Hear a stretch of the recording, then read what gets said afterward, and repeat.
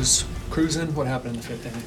Some base runners on there, and they had some better at bats. Obviously the Contreras one's ground ball down the line. I think he makes a pretty good pitch, but it's a ground ball down the line.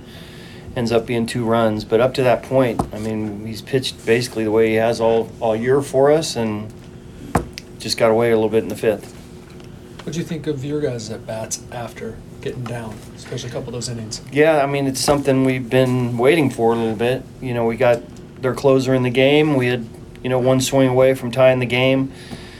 Obviously Toddy, big hit, and then Juan follows it up with a homer, something we've been missing a little bit, but just come up a little bit short again. Like Cavazano throwing error, is that one, just chalk up to bad throw, or is it something with the situation he should have made it? Well, no, I think he's just trying to be quick there. Just trying to make a good throw on the inside part of the bag.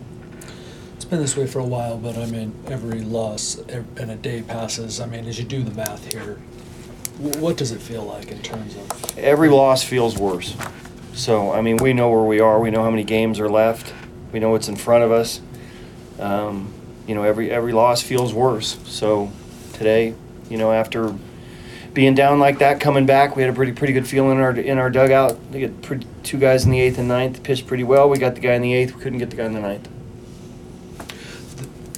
Did coming back like this versus maybe other games where maybe it would have stayed 5-1, is there anything more to that? I hope so.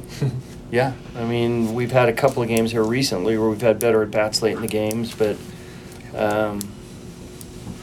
game at home where Juan hits that ball left field with the bases loaded, just short. So we're just coming up short again in close games, and that's been a big problem for us.